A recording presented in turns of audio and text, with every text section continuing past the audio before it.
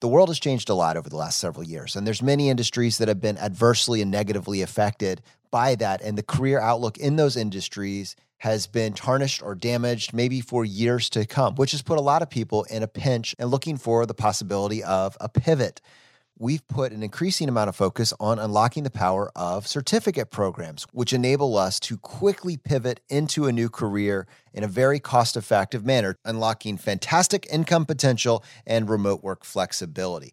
For those of you that are maybe for the first time considering making a similar transition, let me encourage you to check out Salesforce as a potential option. It's hard to overstate how amazing the growth potential in this particular industry is and how amazing the starting salary is, even for people that are literally working their first job in this role with no prior experience. For more information to find out what it is, what it would actually entail, and whether it might be right for you, just go to choosefi.com/career. That's choosefi.com/career.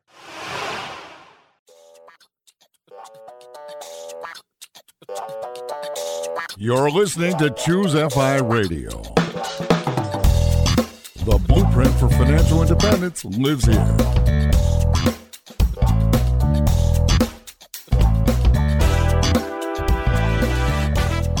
If you're looking to unlock the secrets to financial independence and early retirement, you're in the right place. Stay tuned and join a community of like-minded people who are getting off the hamster wheel and taking control of their lives in the pursuit of financial independence. Choose FI, your home for financial independence online.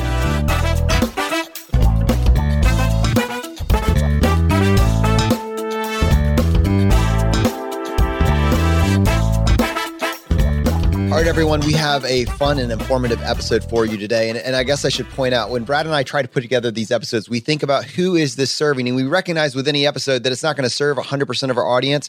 But I can prove out that there is a huge subsection of our audience that needs the information we're going to cover today. We're going to be talking about this expat path to FI. We're going to really look at the advantages, the disadvantages, the tools, the tactics, the tax strategies that are available to you. And to prove out how many people are pursuing this or looking into this currently, one of our largest cohort groups in the Choose FI community from the almost day one has been our expat group with nearly 5,000 members in it currently. It's one of our most active groups. And I think that part of it is that a lot of people either are currently in this expat situation or anticipate at some point in the future looking at it as a viable option. And parallel to that, there are a ton of questions, and it's hard to find good information. We held off on doing this episode for a while until we found the right person to really help us address some of these questions, and I'm very excited today to be able to go through this with you with David McKeegan. He has a company that offers accountant services to expats called greenbacktaxservices.com, and he's very active in our Choose FI expat group. Based on conversations that we had with him offline, we knew this is information that is needed as a resource, as a perpetual resource for individuals that are just trying to figure out, how do I start asking better questions? What are the questions I need to be considering? And how do I implement this into my future plans? So to help me with this, I have my co-host Brad here with me today. How you doing, buddy? Hey, Jonathan, I'm doing quite well. And yeah, this should be a fascinating episode. I think, to your point, not only are there a significant number of people in our Choose FI expat group, but there are a lot of people thinking about geo arbitrage as part of their FI journey. I think selfishly for me, this is something we may consider 10 years down the road. Knowing this information ahead of time might help inform us where we're going to move. It'll be really interesting to hear David's story, how being an expat has helped his path to FI, and also to hear him talk more generally about the advantages, the disadvantages, the stumbling blocks, things we need to look out for. So this should be fascinating. And with that, David, welcome to Choose FI. Hey, thank you very much. Super excited to be here. So let's take a look at your story. At what point did you start pursuing this expat path to FI? We became expats before we started our path to FI. So in 2002, my wife and I were living in New York, and we decided to pursue our MBAs. And we moved over to Barcelona, Spain to do that. After our MBA program completed, we moved to London because that was where we could get jobs in finance and things like that at that point in time. And, we worked in London for about 6 years. Towards the end of that time, we started thinking about starting our own business. And, we read the 4-Hour Work Week and some of these different stories that people have talked about. And for us, what we wanted was to become location independent. So at the time, nobody was really talking about becoming financial independent, but a lot of people were talking about using the internet and starting your own business as a way of becoming location independent. And we thought, hey, this sounds wonderful. We want to start a family. We want to be able to spend time with our kids. So to do that, we want to become location independent. That'll give us the flexibility to be wherever we are. That was our initial goal. Then through running our own business, and I've always been very interested in personal finance, we thought, hey, we need to make this sustainable. We need to make this something we can do forever. That's when we started thinking about how we could build up our assets, build up our income, so that even with or without the business, we'd be financially independent. So David, talk me through your employment journey here. You said you lived in London and you had finance jobs, but then you talked about running your own business. Now, I know that today you have Greenback Tax Services. Was that this first business? Was that the business that helped launch you on this, ultimately this location independent dream, or was there something else before that? No, that was the business that we started about 10 years ago now. And that's been our main business ever since. Just a bit about our employment background. I worked for a bank right out of college. I was a history major, philosophy minor, and wound up getting a bank job in a sales capacity. Part of my training at the bank, I went through the Foundations in Financial Planning program, which is like the CFP mini version. So I learned a bit there about personal finance and things like that I'd never been exposed to before. And then after our MBAs, my wife was working for American Express and then Barclaycard in London, and I was working on a leverage loan syndication desk for Bank of Scotland. And then how did we come up with the idea to start the tax business? Our accountant, who was based in New York when we were in London, royally messed up our taxes one year, to the point that we're getting $20,000 invoices from the IRS, and we're like, what do we do here? How do we manage this? It took about 8 months for us to sit down and work through all this stuff, understand all the rules, and then contact the IRS and get it all straightened out. So it turned out you did not owe $20,000 in taxes. No, we owed nothing. Oh, wow. So it was just, was it just reported incorrectly? Is that what ultimately happened? And do you remember what it was that your accountant screwed up so badly? It was a combination of the foreign tax credit and the foreign earned income exclusion. So we should have been using the foreign tax credit.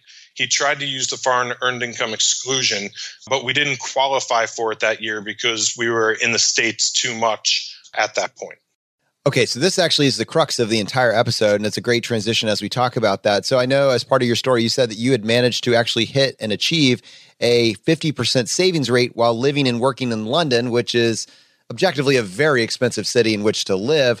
You're not going to hit a 50% savings rate if you owe $20,000 to the IRS, right? So I think that sets us up. Can we talk about both of those, the tax credit that you mentioned versus the foreign earned income exclusion, and kind of walk our audience through what's the intent behind these? Because I guess the country that you live in currently is probably taxing you on your income, or at least they might, but also you have back home, in theory, they're also taxing you as well. Correct. So there's only 3 countries in the world that tax their citizens when they're outside of the country. The first one is the United States. The second one is Eritrea. And the third one is North Korea. Those are the only 3 countries that tax their citizens when they're outside. Oh, something we have in common with North Korea. Wow. So in order to help protect people from double taxation, there's 2 main rules in Publication 54. The first one is called the foreign tax credit. This one basically says that you get a tax credit, dollar for dollar tax credit, for any tax that you pay to a foreign government. That's a legal tax. So, if you're making unofficial payments to the police in a foreign country or something like that, that doesn't qualify as a tax. If you're paying into Her Majesty's Revenue and Customs in the UK, as part of your salary, that does count as a legal tax, and you get a tax credit to offset your U.S. taxes there. Now, the foreign earned income exclusion is a little bit different. So this one, you have to meet one of 2 tests. You have to be a bona fide resident of a foreign country, And there's a number of different ways you prove that you're a bona fide resident. It could be that you've been living there for over 12 months or over a calendar year. You've got bank accounts, you own a house there, your family is set up there, things like that. Those all go towards proving you're a bona fide resident. The other way is called the physical presence test. Now, the physical presence test says that you are physically present in a foreign country for 330 days in a 365-day period. So 24 hours inside a foreign country counts as 1 day. Travel time, time spent on offshore oil rigs or boats or things like that does not count as time spent inside a foreign country. If you meet that 330-day hurdle, then you can use the foreign earned income exclusion to exclude your earned income from U.S. taxes. And for 2019, the amount you can exclude is $105,900. That number is indexed to inflation, so it goes up by a little over $1,000 every year. So is that $105,900, is that for married filing joint? Is that single? How does that work? That's for one individual. So if you're married filing jointly, it's doubled. It's, almost $212,000 that you guys can earn as a couple. And that's before you take into account things like the standard deduction and, other things you can do. David, what's the interplay between the foreign tax credit and the foreign earned income exclusion? Is it what's more advantageous for you? Are you looking at both? Talk me through how someone would approach that mentally. You can use either. You can use both if your income's high enough. You can't use them on the same income. So if you only make $100,000, not that that's only, but if you make $100,000, you can use the foreign earned income exclusion to exclude the whole thing. If you live in a country that has a higher tax rate than the United States, let's say you live in Western Europe, you might be better off taking the foreign tax credit, because if you're paying 40% to the UK government, let's say, then you're going to build up tax credits that you can use in the future to offset things like if you're paying into a foreign pension or something like that. You can use the foreign tax credit that you build up, and you can save those credits for 10 years to offset any tax you'd have on your pension in the future. All right, David, let's really talk through the example of you and your wife living in London. As part of living and working there, did you pay taxes to the UK government as if you were a resident? Did you file tax returns? Was everything normal as if you were a UK resident? Yes. So we were on what's in the UK is called the pay-as-you-earn system, which basically means that the banks that we worked for took the tax out of our salaries, gave us the net amount, and paid our tax for us. All right, so we're definitely going to dive into that. But before we do that, a quick word from our sponsor.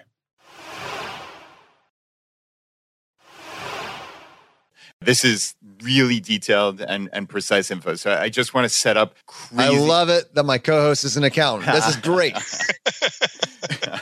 I can see the numbers raining down. Yeah, this foreign tax credit thing, this really interests me, especially when you said that there's a potential carry forward. Okay, I'm going to set up a hypothetical based on just back of the envelope numbers. I'm making up these tax rates, everyone, so please bear with me here. Let's just say hypothetically you guys earn $200,000 and for some reason the UK tax rate was a flat 40%. You would have paid $80,000 in taxes to the UK government. Again, in this hypothetical example, these are not real numbers. Those were actual taxes you paid to the UK. And then when it came time to file your US tax return, you would report your income, but because in this hypothetical we're using the foreign tax credit, you would list that you paid $80,000 in foreign tax. Am I on track so far? Yep, okay. Exactly. But what would also happen concurrently is you would calculate your US tax without that foreign tax credit, right? So you would actually put in all your income, pretend as if you were US, right, living in the US, you would come down to your actual tax liability for federal tax purposes. And we're going to assume in this hypothetical that it is less than that 40% flat. Let's just say you came up with a number that you owed $30,000 in US tax. Because you paid that $80,000, you would list that as the foreign tax paid, that would then wipe out your $30,000 U.S. liability. And the difference, that $50,000, would actually be a carry forward, right, in foreign tax credits for future years. And you said up to 10 years. Is that pretty much spot on? Yep, that's exactly how it works. Awesome. Okay. That makes sense to me conceptually on how that foreign tax credit worked. Jonathan, are you? That was amazing, dude. That was mental gymnastics. I'm blown away. You legitimately did not have notes to pull that off. So more power to you. All right. So let's get into the foreign earned income exclusion. This is what I've heard of. And now let's assume you're paying no foreign tax, right? So you have no foreign tax credit. Now, can you talk the audience through how this would work on your U.S. tax return? Because again, in this hypothetical, and I know we'll talk through if there are countries where you're paying no foreign tax to them, but how would this work? So you have no foreign tax credit, so you're not looking at that scenario. So it's just, okay, I've got to file my U.S. tax return. I made, again, this $200,000. What would that look like on the U.S. tax return? Why don't we look at two different scenarios? So the first one, we'll say somebody moves over to the Middle East as an oil contractor. And the reason I choose the Middle East is because a lot of those countries don't have any income tax. So the person going over doesn't have to pay income tax to the country that they're going to be living in. If they earn, call it $150,000, they're not paying any local tax on that money. Now, you look at the U.S. side. If they meet the physical presence test, if they're inside, that's the key point you have to remember. It's not 330 days outside the United States. It's 330 days inside a foreign country. Wait, can I specify, when you say a foreign country, is that the foreign country that you're filing these taxes in, or rather not paying these taxes in, or is it any foreign country that's not the U.S.? Right, cumulatively, I guess that's the question. It's any foreign country that's not the U.S. So if you go and you get yourself a 12-month Eurail pass, you can just ride the train around Europe for 12 months, and it doesn't matter which country you're in, as long as you're inside a foreign country. Gotcha. Okay, thank you. So we got our guy living in the Middle East. He's making $150K. He can exclude $105,900 of that right off the top using the foreign earned income exclusion. Okay, so now his 150 is, let's call it 44, just for ease of math. If he's married filing jointly, then he can take another 24 as the standard deduction, and now his taxable income drops down to about $20,000. So he's earning $150,000, but his taxable income drops down to about $20,000. Yeah, that's huge. That is amazing. So, David, that's $20,000 of taxable income, but probably most of that will be in the 10% bracket. So we're looking at probably $2,000 in U.S. federal tax on $150,000 of gross income in this scenario. Well, it actually picks up in the tax bracket that you would have been in had you not used the exclusion. Oh, that is interesting. Okay. But because to be clear, that's a nuance. That would not be the way you would expect here on any of the tax treatments that we get here in the States. That's interesting. Oh, that's super interesting. All right. So you said you had two examples. That was the first one. Let's hear the second. Now, let's take somebody who's self-employed. Let's say that the business is making, call it $300,000 a year in profits that the owners can take as salary. In this case, let's say that it's a married couple. They're living in a country that doesn't charge them any income tax on their earnings. So if they weren't Americans, they could make this whole $300,000 completely tax-free. But since they're U.S. people, they have to file a tax return. If they structure themselves right, let's say they employ both spouses in the business, so all of a sudden they get two foreign earned income exclusions, so they can exclude just under $212,000 in income.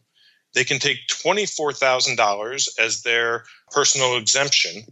And if they set up a 401k for their business, let's say their business is established in the United States, they can set up a 401k and they can each put $19,000 into their 401k. Let's say their company gives a 6% match. So they're each getting about a $12,000 company match. Now, all of a sudden, you're up to about $286,000. That is pretty much all tax-free. The only thing you're going to have to pay is the Social Security tax, the self-employment tax, which is 15.3%. So your effective tax rate becomes just over 11%, and half of that's going to be paid by your business. So you're making almost $300,000 paying $32,000 in self-employment tax between the individual and the company. Well, that's just awesome. Is there a list of these countries that don't I mean, I'm sure there is a list. Do you have a list of the countries that you can provide for us that we can include in the show notes that have these favorable tax treatments for this type of strategy? I don't actually have a list. I don't know if we've been asked for a list before. How is that possible that no one's asked for a list? I can tell you that Costa Rica, where I'm calling you from, is one of those countries. So Costa Rica does not tax you on income that you earn outside of Costa Rica. Wow. Okay. So and to play this out, to talk about your path to financial independence, to tie what we know about how tax laws work and how if you have your own company and you and your spouse are married, filing joint, and you take advantage of the tax advantage treatments, you can see how you and your spouse have been able to supercharge your path to financial independence by knowing the rules, as opposed to the beginning of your journey where you were just paying an extra $20K that was just owed by a basis to the fact that the accountant that you were working with simply didn't. Exactly. And yeah, that's the thing that anybody living overseas really needs to pay attention to is it's the details in the tax rule that are going to make the difference in how much you're going to be charged in tax or not be charged in tax come the end of the year. So what's cool about these types of strategies is you get through the 101, which is already kind of cool and complex. But then when you get to the 201, because you're inside the financial independence community and because you've been looking at all the angles from all the different countries that you've had clients in all these different countries and you've kind of seen all the different variations and you're intimately familiar with the tools that the financial independence community is talking about. I know that you took this to the 201 and 301 level. Let's go ahead and talk about some other tactics that you can use when you start combining this foreign earned income exclusion along with capital gains and Roth conversions and all that stuff. Sure. Yeah, you mentioned the capital gains. The FI community is the only group I've ever heard use the term capital gain harvesting as opposed to capital loss harvesting. And it's a really interesting concept if you can get yourself into the zero capital gains basket. Now, one interesting thing that expats can do is they can use their foreign earned income exclusion to exclude their salary, and then they can use their standard deduction to harvest capital gains on their investment portfolio. So the way that would work is, let's say you have somebody making $75,000 a year who's living overseas. The foreign earned income exclusion is $105,900. So that wipes out the tax on their entire $75,000 worth of income. They still have their standard deduction, which for an individual is $12,200, or for married filing jointly is twice that, $24,400. So they can harvest all of their capital gains, or a big chunk of their capital gains in a given year, increase the basis, and then have that increased basis going forward to avoid paying tax on capital gains on that money in the future.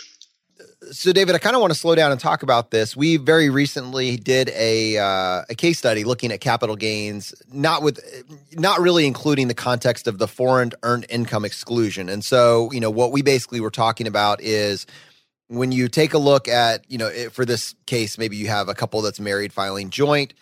So they have up to $80,000 in capital gains exclusion, basically where you pay a 0% tax on capital gains up to that amount. And then when you stack that with the standard deduction, which I believe in the year 2020 is $24,800, that basically gives you wiggle room of up to, right around $105,000. And if in doing so, you're blending your income and your capital gains, your effective tax on that would be 0% at the federal level. So it's clearly very powerful when you understand the rules here. But you're introducing a new tool to the toolbox, with this foreign earned income exclusion.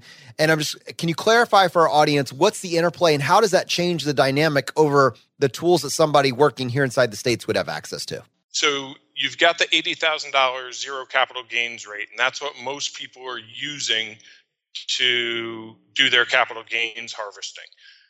What the expat can do instead is use their standard deduction. So they can have a salary, like let's say it's married filing jointly, both spouses earn $100,000. They can earn $200,000 a year, which would put them in the top capital gains rate zone. But they're going to exclude their income using the foreign earned income exclusion, and then they're going to use their standard deduction to offset the tax on the capital gains harvesting. So David, let's use a practical example here. What would this look like if you had, a married couple, each of them making a six-figure salary, so, between the two of them, $200,000. How would this actually map out? Sure. So let's say the couple, they each earn $100,000. And they can each use the foreign earned income exclusion to pay zero tax to the U.S. on that $200,000 worth of income. Now, let's assume that they have a $200,000 portfolio that returned 10%. So they have, if they're doing capital gains harvesting, if they sell that entire portfolio, they're going to have a $20,000 worth of gain that normally you would have to pay some tax on. What this couple can do, however, is use their standard deduction to offset all of the tax that they would have to pay on that portfolio. So that's how they're doing the capital gains harvesting. They're selling the shares. They're not going to pay any tax because they're using their standard deduction to eliminate that tax. They buy that portfolio back, and now they have a higher basis in their portfolio without having had to pay any tax at all.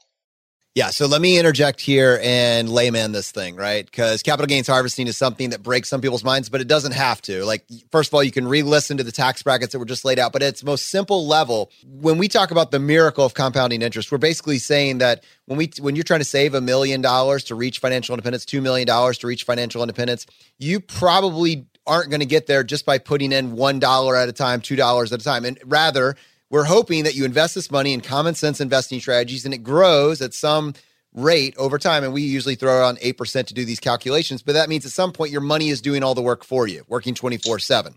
Now, if your money has doubled or tripled over a period of 20 or 30 or 40 years, and your contributions are only 300,000 or 400,000, but that now has turned into $1 million or 1.2 or 2 million or whatever, that difference is considered capital appreciation and would be taxed as capital gains. And you would then fall into whatever the capital appreciation, the capital gains, whatever those tax brackets are. The cool thing is that the way our tax system is set up is very favorable to individuals that have lower income. And so, while your W-2 income may have been taxed at these marginal tax brackets, maybe 10, 12, 22%, 24%, 32, 35, 37%, you could be a millionaire, multimillionaire, and depending on what your actual income was that year would actually determine this bracket that you find yourself. And it could be as low as zero, depending if you can get yourself inside these thresholds. And certainly with the way that you're mentioning this foreign earned income exclusion, you could be in a 0% tax rate. So that means that your money could have appreciated hundreds of thousands of dollars. And you're saying, hey, government, tax me, please, it's fine. And they're saying, okay, we will, fine, we will, but your actual tax rate is zero. So you actually get to realize this money at a 0% tax rate. And that, my friends, is what we call winning. And it's why you should re-listen to this segment and be very excited that you actually get to benefit from capital gains harvesting when the vast majority of the world not only doesn't know what it is, but couldn't access it even if they did. Yeah, exactly. Yeah, Jonathan, very impressive there. I was pretty sure you were going to entirely go off the rails, but the only thing I could add to that is, like you said at the very end there, is realize it. So you're taxed when you sell some of these appreciated assets. So that's where the nuance here is of determining what exactly you want to sell each year, because you wouldn't be able to sell the entirety of it, because then you would get into a higher bracket and that would not be 0% tax. So there is a tiny little bit of nuance, but yeah, otherwise completely spot on. That was awesome. So David, I want to actually ask you about the nuance since you're the expert here. So let's talk again about this capital gains harvesting. So in this scenario where we're talking about a single person who is making $150,000, they are using the foreign earned income exclusion. Sure. So let's say that you're earning $125,000. You're working overseas, but you're working for a U.S. company. They have a 401k, so you can max out your 401k, $19,500, and that leaves you with what would be taxable income of $105,500. you can exclude $105,900 using the foreign earned income exclusion. So right off the bat, you exclude all of your income through the 401k and through the foreign earned income exclusion. The only caveat is that you're going to have to pay the employee portion of the FICA taxes. So you're paying about 7% in tax on that. But that's still pretty good if you're earning $106,000 and you're maxing out your 401k. Then you still, even after all of that, you still have your standard deduction available to use for capital gains harvesting. So you can still sell a chunk of the assets in your portfolio that have gains, recognize that gain, increase the basis, and not pay any money to the IRS. But they clearly couldn't take $1 million and sell it and realize long-term cap gains. They would be in the 0% up into that threshold that you said before. Right. So if you had, say, $30,000 invested and you get a 10% gain over the course of a year, you would be able to protect that entire gain. Very cool. Yeah, that's amazing. So right, by protecting it, you're selling it and essentially rebuying a similar asset. Or you can buy the same. Yeah, that's right. That's right. Because it's capital gain harvesting. You can rebuy the same and you're stepping up your basis in essence, right? You're buying it at the current fair market value. So that long-term capital gain is essentially gone. Like Jonathan said, you told the government, hey, government, tax me. And they said, okay, it's 0%. So it's exactly. And then same day or next day, you're just saying, I'll just go ahead and buy that again. Now people are listening to this and they're saying, well, wait, wash sale rules here. You're going to get in trouble, right? And no, that's not the case. That is for tax loss harvesting. You are actually trying to incur a tax bill. You are saying, government, tax me. And they're like, you're good, bro. You're good. That's the amazing piece of this. Now, these work for you even inside the States. You just don't have access to this foreign earned income exclusion. If you can create margin in your life, in terms of what your life costs versus what sort of capital gains you're realizing, that's what gives you this space. We talked about it in episode 18 of our podcast, and 18R, the companion episode for that. Now, what we're really talking about here is this really unique vehicle to create space in the tax code. Whenever you have space, there's other tools that we talk about in the financial independence community that come to mind, like Roth conversion ladders. How would this play with the Roth conversion ladder? The thing to remember with the foreign earned income exclusion is that it's only for earned income. Passive income does not qualify for this exclusion. So when you look at doing a Roth conversion ladder, what you're converting is not earned income. Let's say you take me as an example.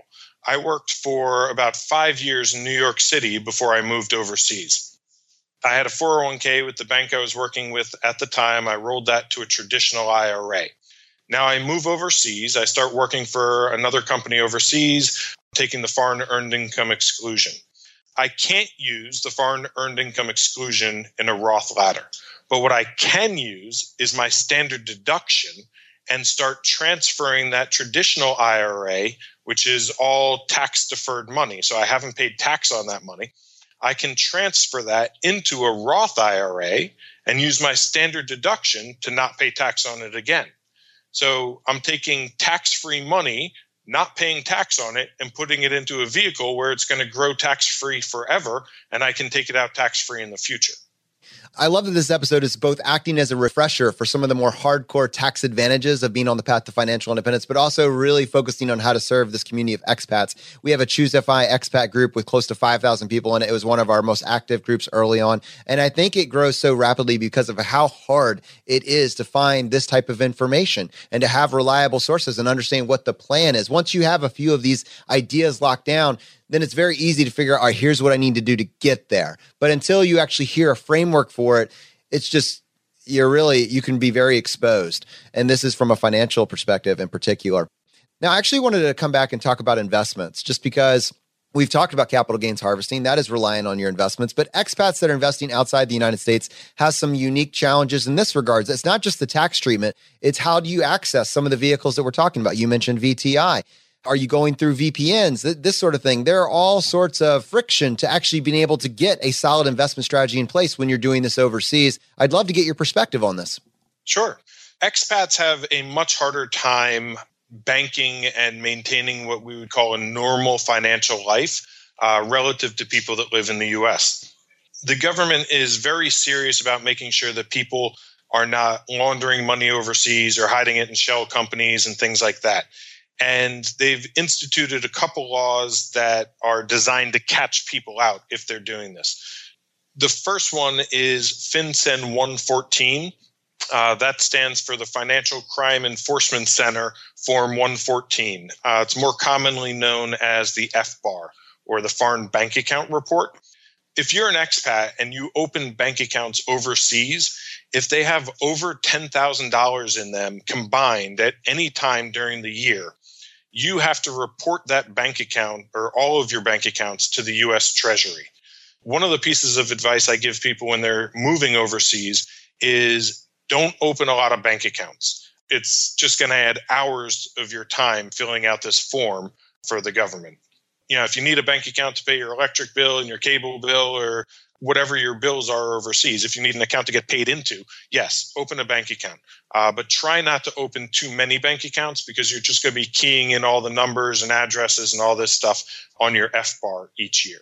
And David, just to clarify there, so the issue isn't having multiple accounts. It's having $10,000 in total in all of those accounts at one given time, right? And then I guess you're saying, okay, you're going to have to file the FBAR.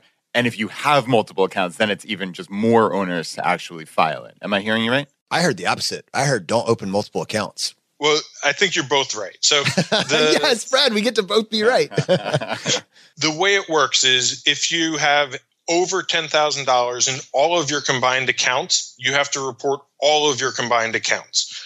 A bunch of years ago when we were living in London, we had multiple accounts set up. We had a travel fund, we had a savings fund, just multiple different bank accounts. Now, I can't close those accounts online. I actually have to go into a branch, and I haven't bothered to get back to London to do that. So I've got 1P in about 7 different accounts that are joint accounts for both myself and my wife. Every year when I have to fill out this FBAR form, I have to list all of those accounts, both on mine and on my wife's FBAR, which takes me about an hour a year. So if you want to save an hour of year and have an extra hour to go do something you enjoy rather than filling out government forms, don't open all the accounts. And the other caveat I'll say here for the FBAR is, let's say you have a checking account and a savings account. You take $5,000 from your checking account and you transfer it to your savings account. Now, according to the rules of the FinCEN 114, you have had $10,000 in your combined accounts for the year. All right, now this is interesting. So the counterpoint to this would be, all right, well, if you're not going to have a bunch of foreign accounts, then that means that you're going to have a bunch of U.S. accounts, whether they be online or physical branches. But I see some complications even there, especially based on the two-factor authentication and everything else that I have to deal with currently. I feel like that gets more complicated as you're overseas as well. It can do. A lot of people ask, where do you bank if you want to be an expat? Personally, we use a Schwab One international account. We can buy and trade, U.S. mutual funds, ETFs, things like that. But we also have a debit card that we don't pay any foreign exchange or foreign ATM fees on that debit card. So that's kind of our main day-to-day bank for that reason. The other good bank for expats is USAA.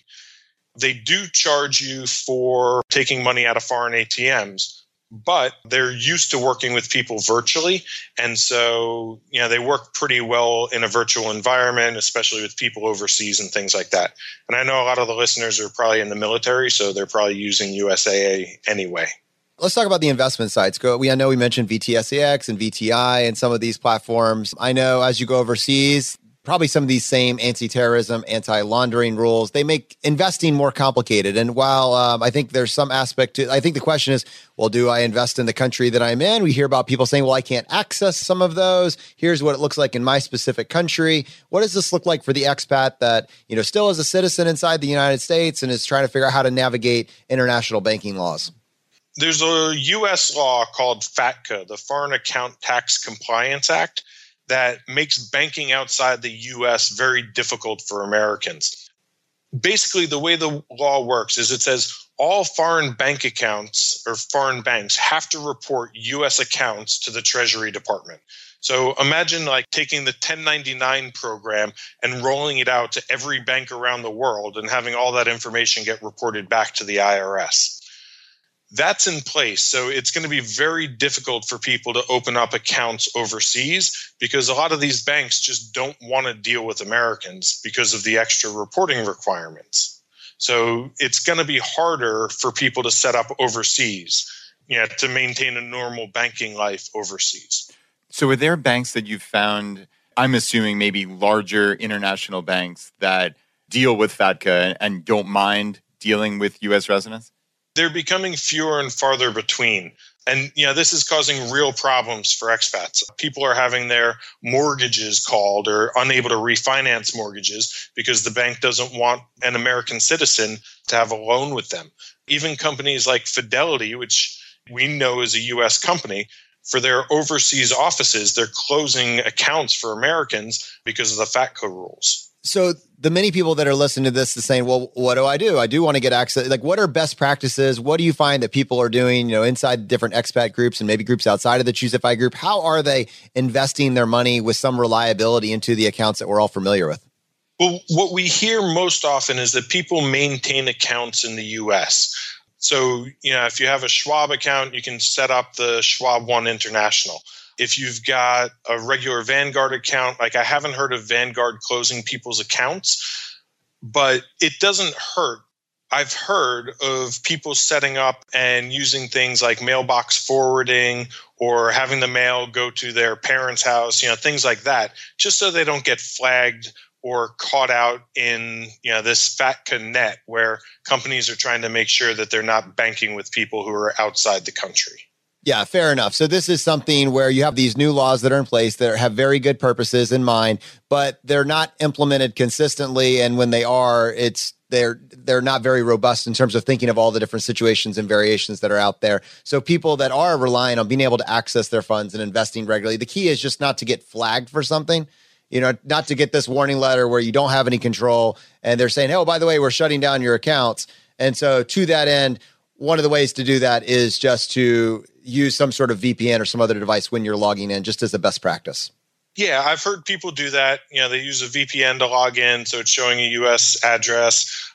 If you run a business from overseas that's incorporated in the U.S., you might need a VPN anyway just to access online banking and things like that. So, yeah, people do that a lot. People have mailing addresses in the U.S. for these things to make sure their statements go there. And those things make your life a lot easier anyway, because if you're trying to get mail overseas from the U.S., it doesn't always get there. It's not always reliable. So we've used a mailbox service for, 6 or 7 years now. So we talked about federal tax treatment. What does this look like at the state level? I mean, I guess I would imagine that if you're not paying a federal tax, then you're not a resident, so you wouldn't pay a state tax. Is that accurate?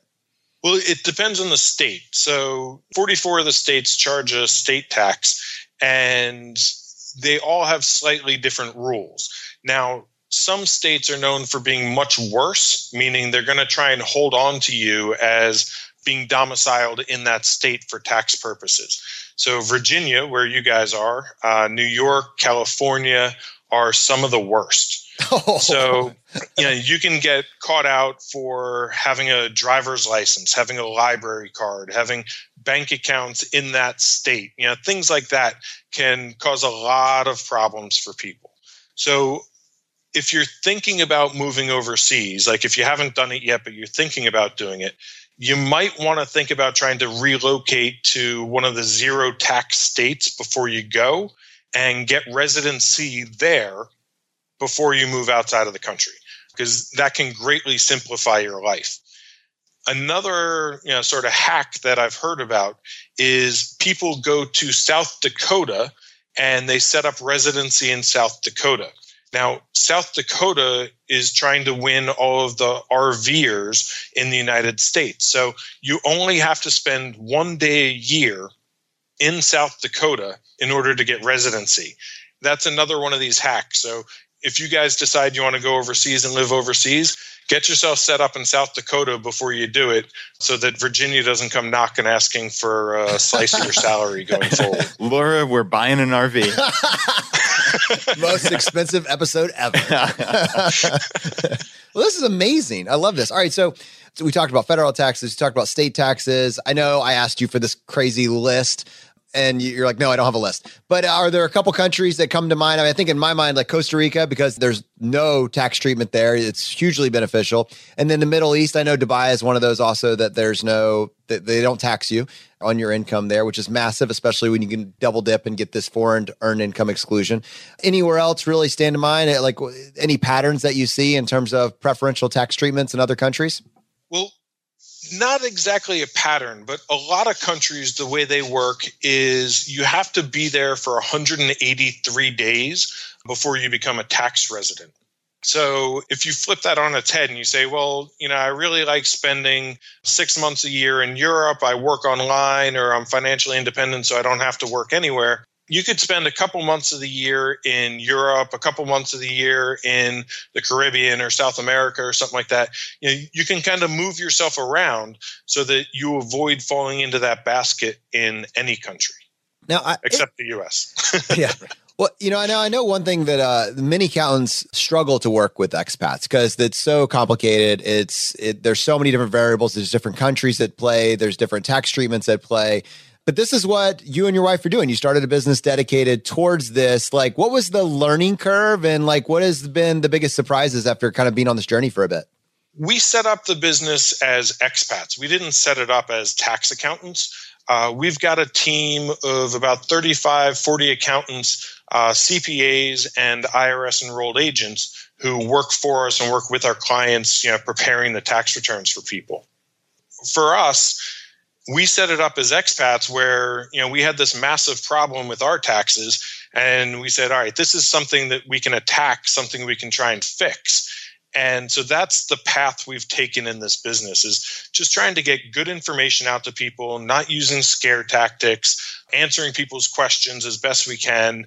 When we're hiring accountants, we try and make sure that they can speak regular person English as opposed to just speak accountanese. That's my favorite type. Which is harder than you'd think.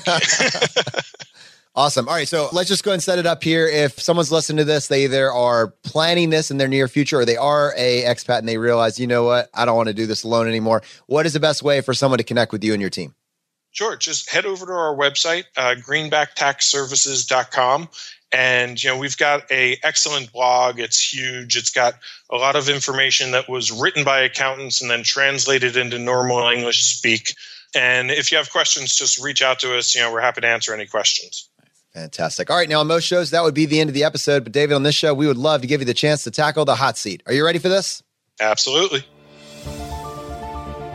In a world drowning in debt and rampant consumption, trapped by the chains of lifestyle inflation, these questions highlight the secrets of those who have broken free. Welcome to the Choose FI Hot Seat.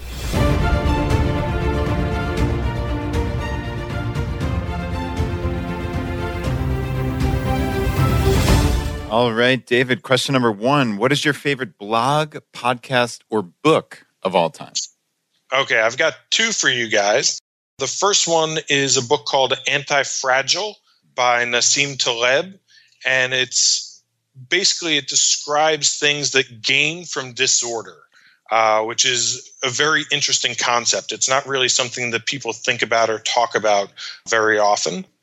And the second one is a book called The End of Jobs by Taylor Pearson. And it basically talks about how we're going through what I would call a de-industrial revolution. So the age of going to work for the big factory in your town is over. In the not too distant future, everyone's going to have their own little printer at home where they print their own shoes and, they print their own this and that. And it's deindustrializing. It's going back to, like a more individual setup. And what I'd recommend for that book is to get the audio book, because Taylor reads the book himself and he adds a lot more to the book in the audio book. Awesome. All right, a recommendation for an audiobook. Fantastic. Question number 2, an inflection point in your life that was especially memorable or meaningful. So in 2008, as Lehman Brothers was going down, my wife and I were on a beach in Croatia. We had taken a couple of days off, and we started thinking about and planning what we wanted our life to be like going forward.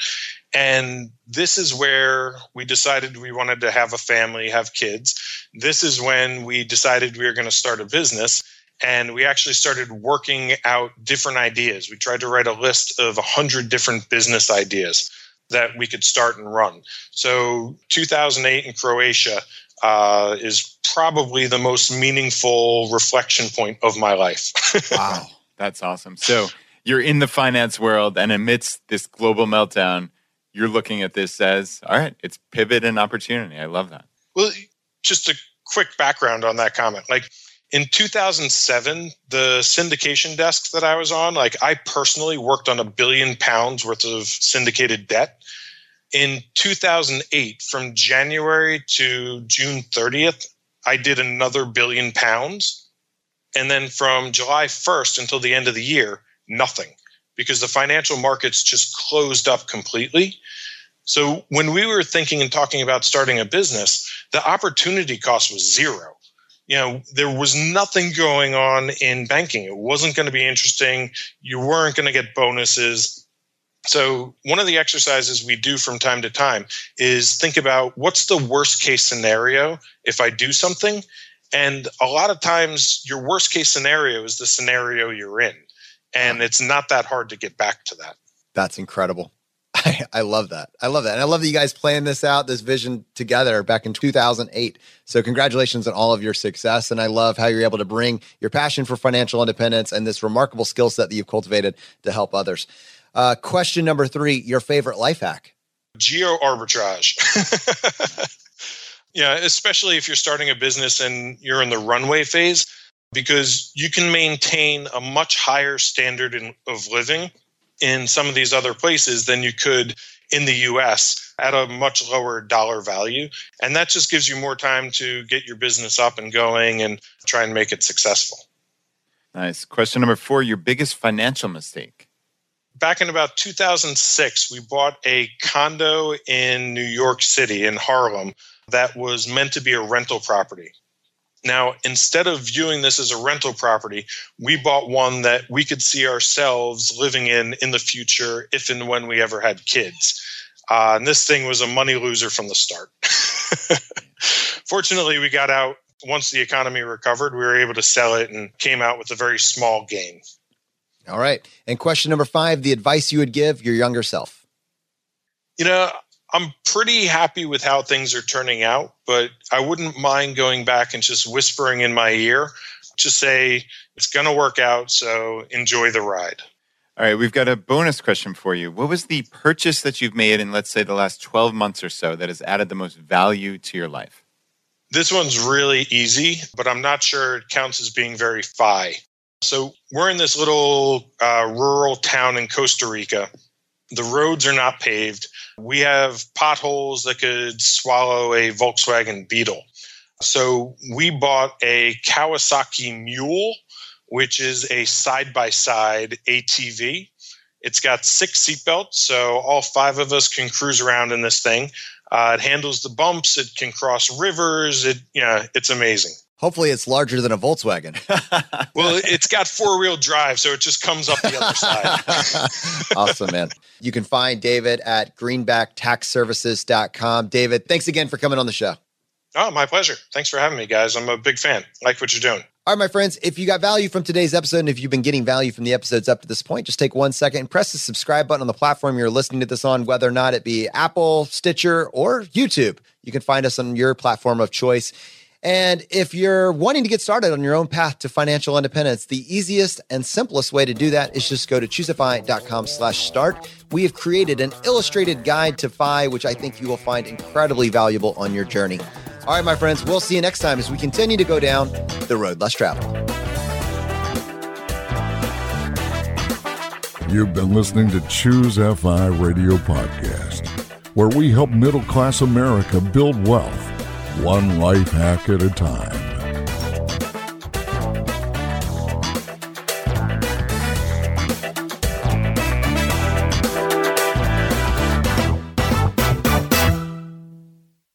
And for those of you that had made a note or meant to go back and take a note about finding out more about this Salesforce career track, again, the link to get all that information is just choosify.com/career. That's choosify.com/career.